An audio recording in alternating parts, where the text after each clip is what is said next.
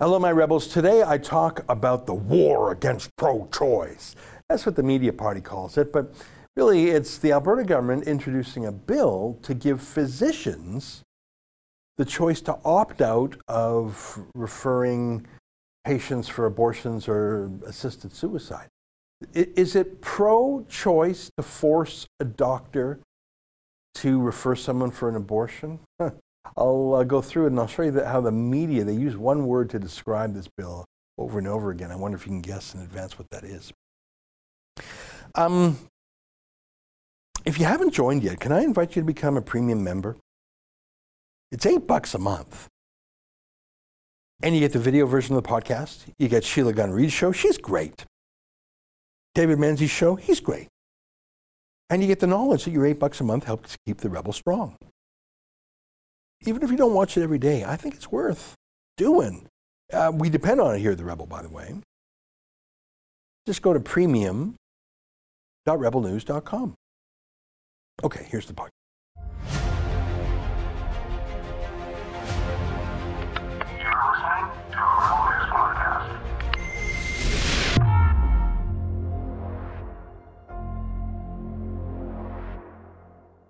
Tonight, does pro-choice include whether a doctor has the choice not to help someone get an abortion or commit suicide? I've got news from Alberta. It's November 8th, and this is the Ezra Levant Show. Why should others go to jail when you're the biggest carbon consumer I know? There's 8,500 customers here, and you won't give them an answer. The only thing I have to say to the government about why I publish it is because it's my bloody right to do so.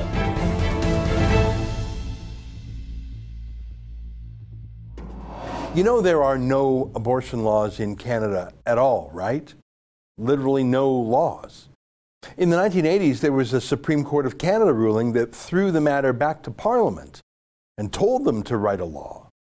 And then the unelected Senate killed it in a tie vote. A tie vote in our unelected, unaccountable Senate. And ever since, there has been no law at all.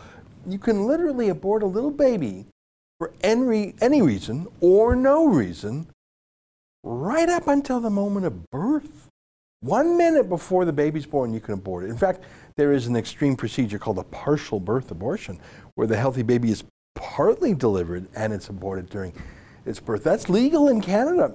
A decade ago, when I published the magazine called The Western Standard, we did a study on sex-select abortions by Asian immigrants, as in Chinese and South Asian families who didn't want girls.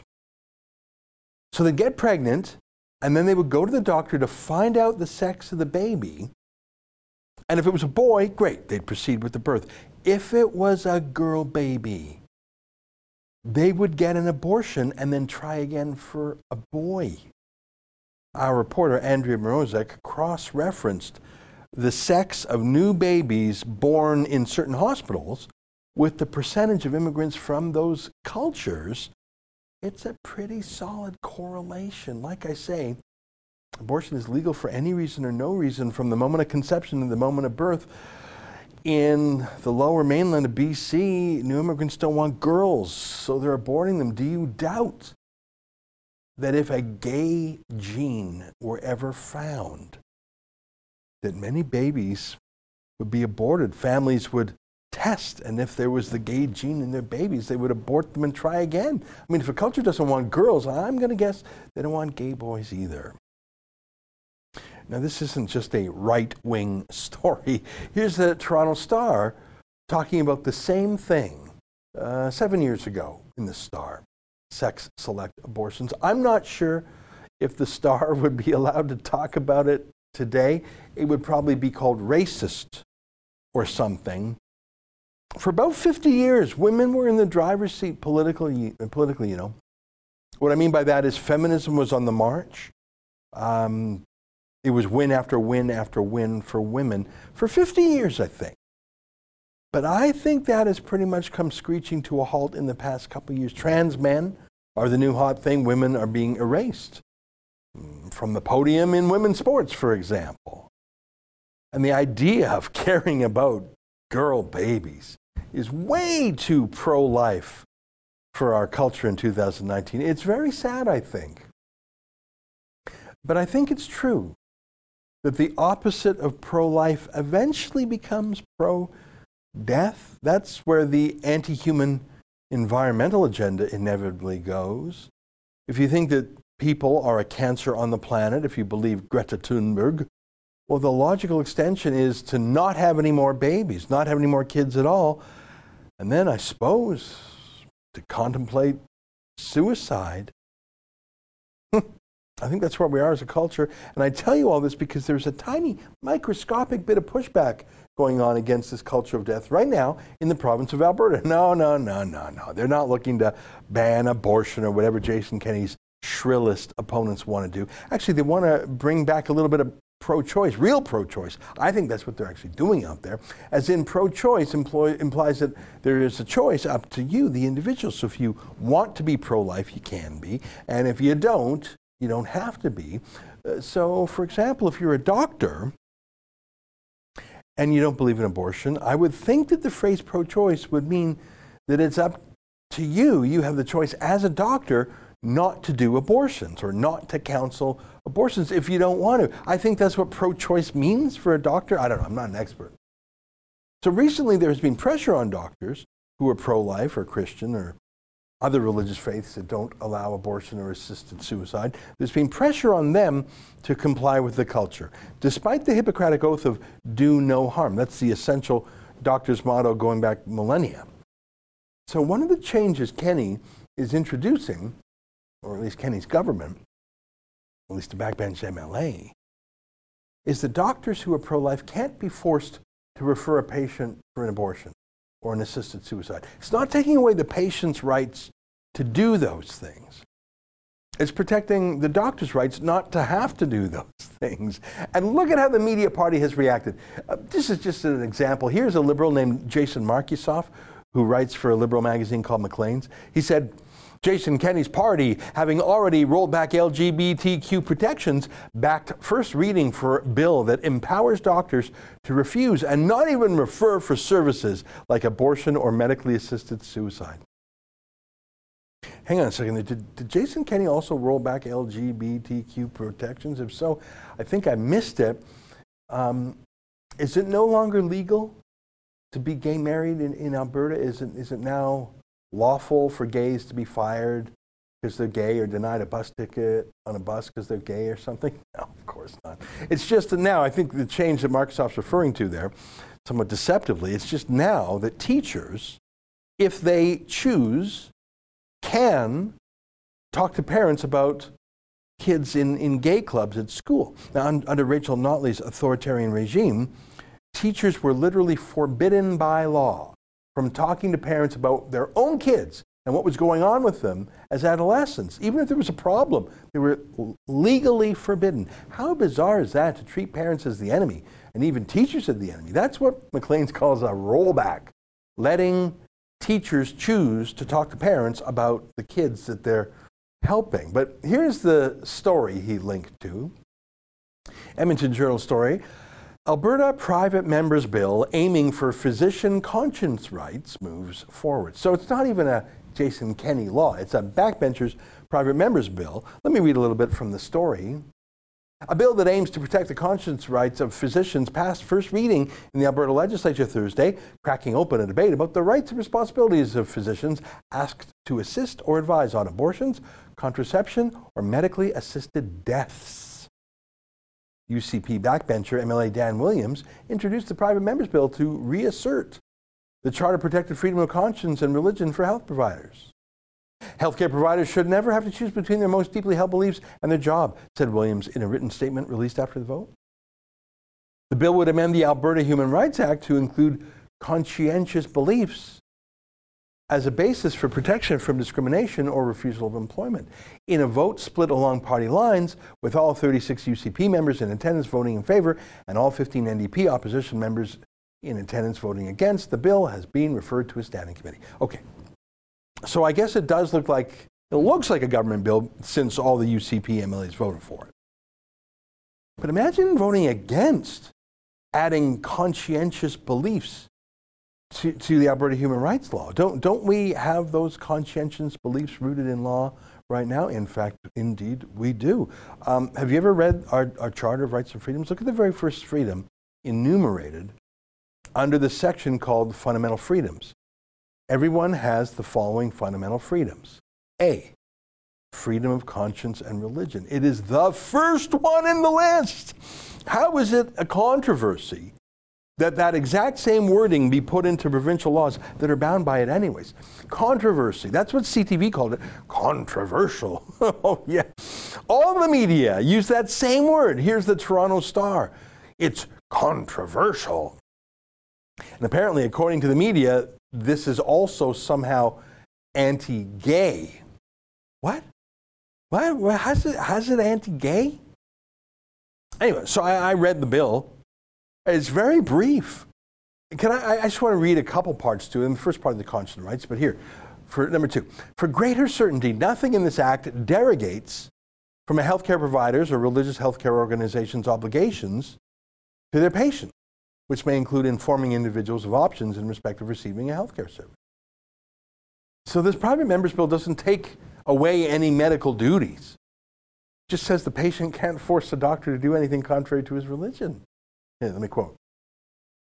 If a healthcare provider, that's a fancy way of saying a doctor, or religious healthcare organization determines that their conscientious beliefs would be infringed by providing a specific healthcare service to an individual, the healthcare provider or religious healthcare organization is not required to provide that healthcare service to the individual. And that's pretty much it for the bill. There's just some more details that you can't file a professional complaint against a doctor for conscientious beliefs. Pretty short bill. I double-checked it. The word gay is not in the law. The word trans is not in the law. There's none of those things in the law. I checked. The word abortion is not in there. I checked. The word charter is in there 8 times. And the word rights is in there 12 times. I don't even think the law is necessary because it's just reasserting what the charter said. But that's where we are as a culture in 2019. The media party is outraged that doctors who are Jewish, Christian, Sikh, Muslim, whatever, cannot be compelled to go against their religion. How do they square that? These are the same media who are all in a tizzy about Quebec banning religious symbols in their public service through Bill 21. How do you square that with trying to force religious people in Alberta to do things they don't want? How did that work? I think Donald Trump was right. I think the fake news media are the enemy of the people. Stay with us for more.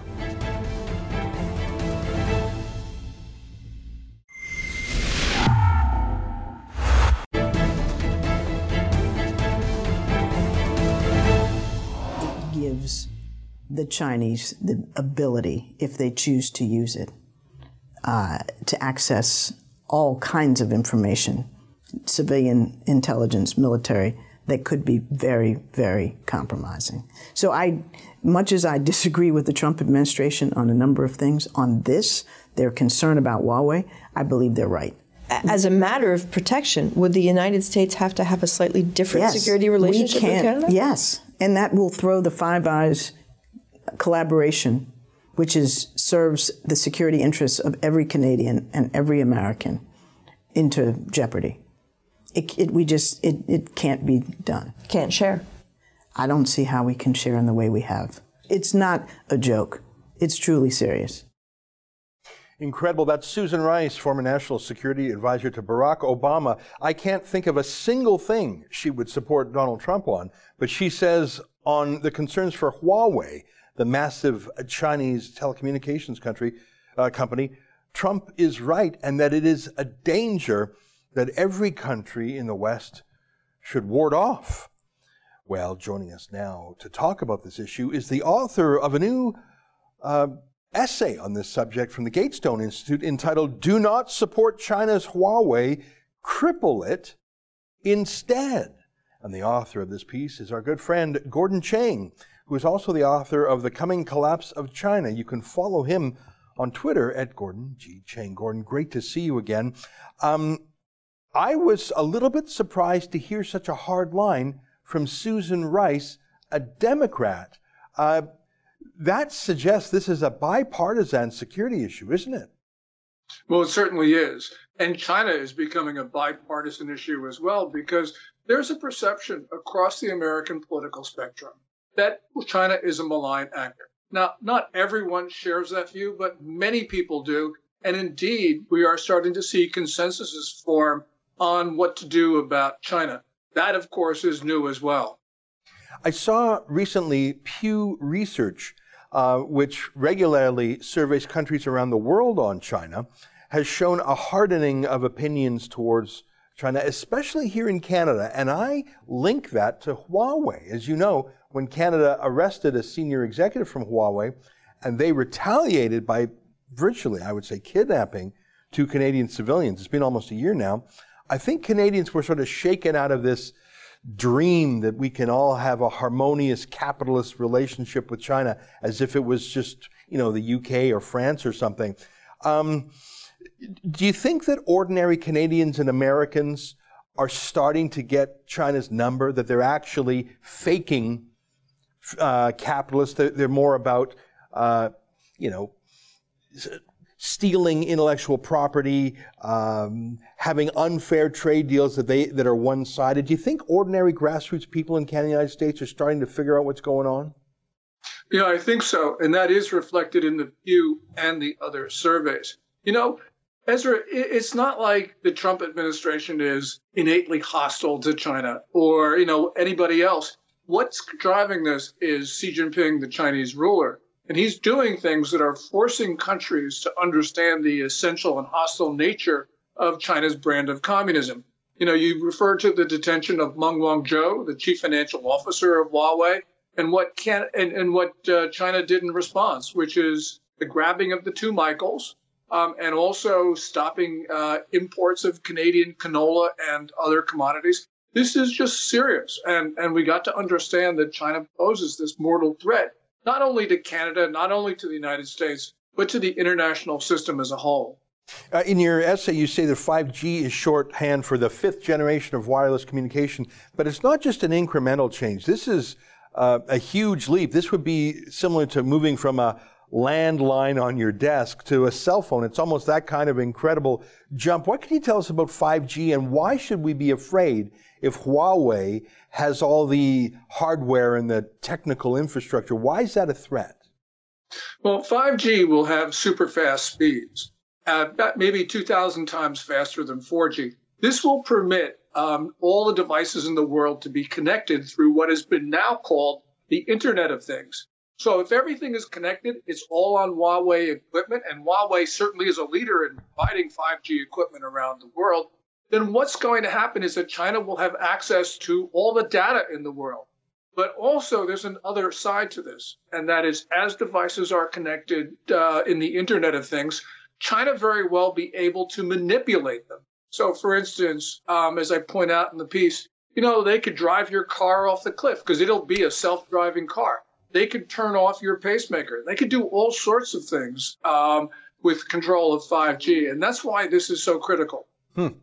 Now, I like the headline of your piece. Do not support China's Huawei. Okay, that's step one. That's, I guess, what Susan Rice would be saying. Cripple it instead. Now, that's a new angle. How could the West cripple what is a mighty company? I'd say it's almost on par with an Apple or a Samsung or a Google. In fact, it might even be ahead of a couple of those. How are you going to take on such a mighty company? Well, first of all, it is a mighty company. It's the world's largest telecom equipment provider. It's the world's largest maker of smartphones, but it's dependent on technology from other countries, especially the United States. So, for instance, its cell phones, it relies on Google's Android system, and it relies on the Play Store. But now Huawei cannot offer that. So while it can sell phones in China because cell phones in China don't have access to the Google Play Store. It's absolutely essential everywhere else in the world. Also, it depends on chips from around the world, not only American chips, but Japanese, South Korean, Taiwan-made chips. And if the United States is able to get countries to not sell those chips, Huawei is in trouble because although China is developing its own chipsets, it is far behind. Some of the criticisms of Google and Facebook and companies like that is that they're so big, they pose a political or economic risk. And so there's some talk in Washington about trust busting or breaking up those huge companies. Is there anything that could be done legally like that to Huawei, or does it come down to banning the technology? I mean, you say it's the largest company in the world. Are there other creative tools that Congress could use to take a run at it? Or they're creative tools that the Justice Department in the U.S. can use. Right. So, for instance, finding Meng Wanzhou in Vancouver and, issuing a request for extradition. This is really going to hurt Huawei because she's the CFO. She is, some people think, supposed to be the next chairman of Huawei. So, there's a lot that the U.S. can do. And of course, as I mentioned, Huawei itself and many of its subsidiaries are on the U.S. Commerce Department's entity list. That prevents U.S. companies from selling or licensing technology to Huawei without prior approval from the Commerce Department. These are basically death sentences if they're enforced.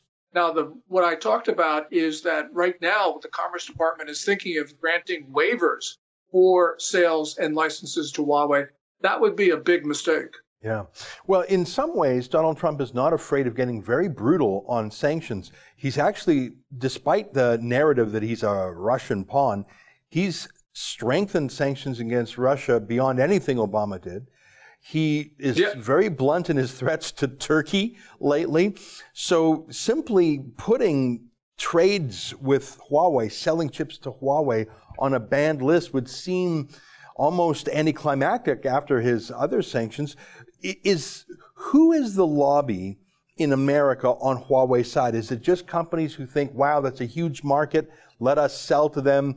We'll get rid, as Vladimir Lenin said, the capitalists can be counted on to sell us the noose we hang them. Is that who the counterweight here? It's just people looking to make a buck? Yeah, absolutely. So, for instance, you have the chip companies that want to sell to Huawei. And what they've been doing is they've been trying to figure out a way around these entity list restrictions. So, for instance, they think that chips made by U.S. companies abroad are not covered by the entity list, so they've been making sales to Huawei. There's all sorts of things that they're doing, but they are the parties that have asked for exemptions. Google, you mentioned, has also asked for a waiver from the entity list restrictions. Commerce Department has received 260 requests for waivers from the entity list rules. And so you can see that there are a lot of companies out there that are the lobby for Huawei. Let me ask you one last question. I saw just today a video from Xinhua News, one of their propaganda outlets, of robots, Chinese robots that look like little dogs or something, and it's terrifying. They call it the Zhuiying robot. Weighs just under 100 pounds.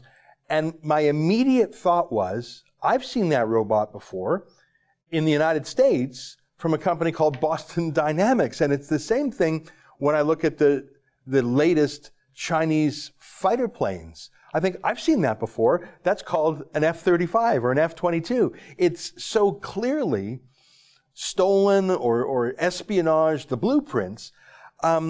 Is that an angle that America can take steps on? Because I saw that little robot dog and I thought that is exactly, I guess theoretically it could have been developed at the same time, but I don't believe that. I think it was stolen, and Google probably have half its invention stolen too. Is this just speculation on my part, or is there anything tangible here, and can we do anything about it?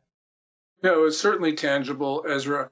The U.S. believes that somewhere between, let's say, $150 to $600 billion a year of U.S. innovation is stolen by the Chinese. That's from the Commission on the Theft of U.S. Intellectual Property, otherwise known as the Blair-Huntsman Report. is also derived from estimates that the U.S. Trade Representative put together and issued in its report in 2018. And both of those have been updated this year. So there's a lot of investigation that has gone into those conclusions. And the one thing that the Trump administration has done is impose tariffs under Section 301 of the Trade Act of 1974 as a remedy for the theft of U.S. IP. And, it's not just U.S. IP, it's Canadian IP and IP from Europe and elsewhere. So China has been just stealing all this stuff. And you mentioned the F-35. Well, China has a J-20, which looks just like our F-35 and which is built by Americans basically because it's our technology. Yeah, incredible. And of course, there's a story of Nortel, which was once the Canadian telecom champion, just absolutely undone by Chinese espionage. Gordon, you always give us so much to think about. I highly recommend your essay. Let me just read out the headline of it again. It's called "Do Not Support China's Huawei Cripple It." Instead, it was published by our friends at the Gatestone Institute. I'm always grateful for your time because I see you on such high-profile programs around the world, and it's just a delight to steal you for 10 or 15 minutes for The Rebel. Thank you again, my friend, and keep up the fight. No, well, thank you so much, Ezra. I really appreciate being on your show. Right on. Well, there you have it. Our friend Gordon Chang, you can follow him on Twitter at Gordon G. Chang. He's also the author of The Coming Collapse of China. Stay with us. More ahead.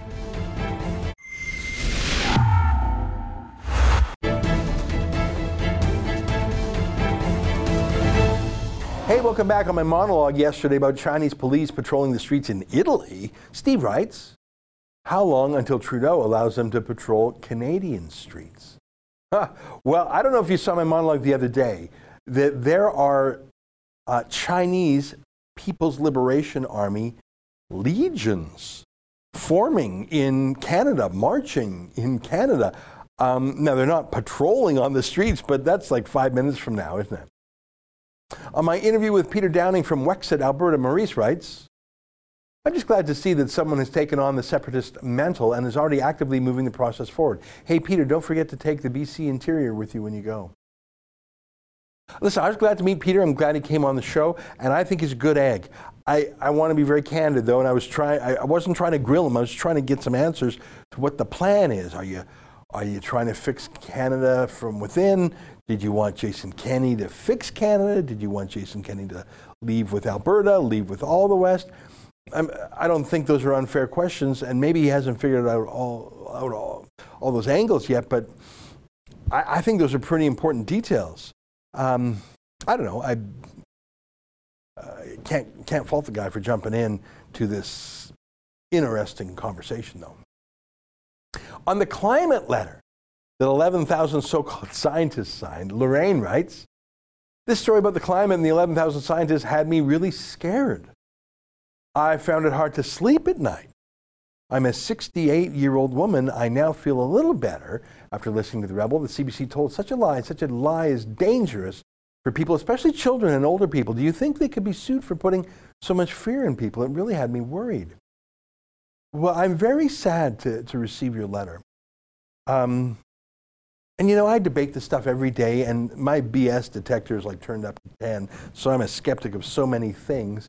And so I'm not easily persuaded by journalists, especially one of such low station as Suhana Maharshan. But I don't think most people are walking around as defensively as I am with regards to the media they consume. And like I say, this story was everywhere. I'm sure it was on CBC Kids News, that propaganda channel aimed at kids, and it causes people to be terrified. That's what I hate about Greta Thunberg, is she is infecting other children with paranoia and depression, and God forbid, in some cases, suicidal thoughts. And you say you're a 68-year-old woman. I think that people of all ages are susceptible to this stress and paranoia. For the state broadcaster to engage in it is extra gross because we have to pay for it. That's our show for the day. Thanks for joining us. Until Monday, when we'll have our Remembrance Day special. On behalf of all of us here at Rebel World Headquarters, to you at home, good night. And keep fighting for freedom.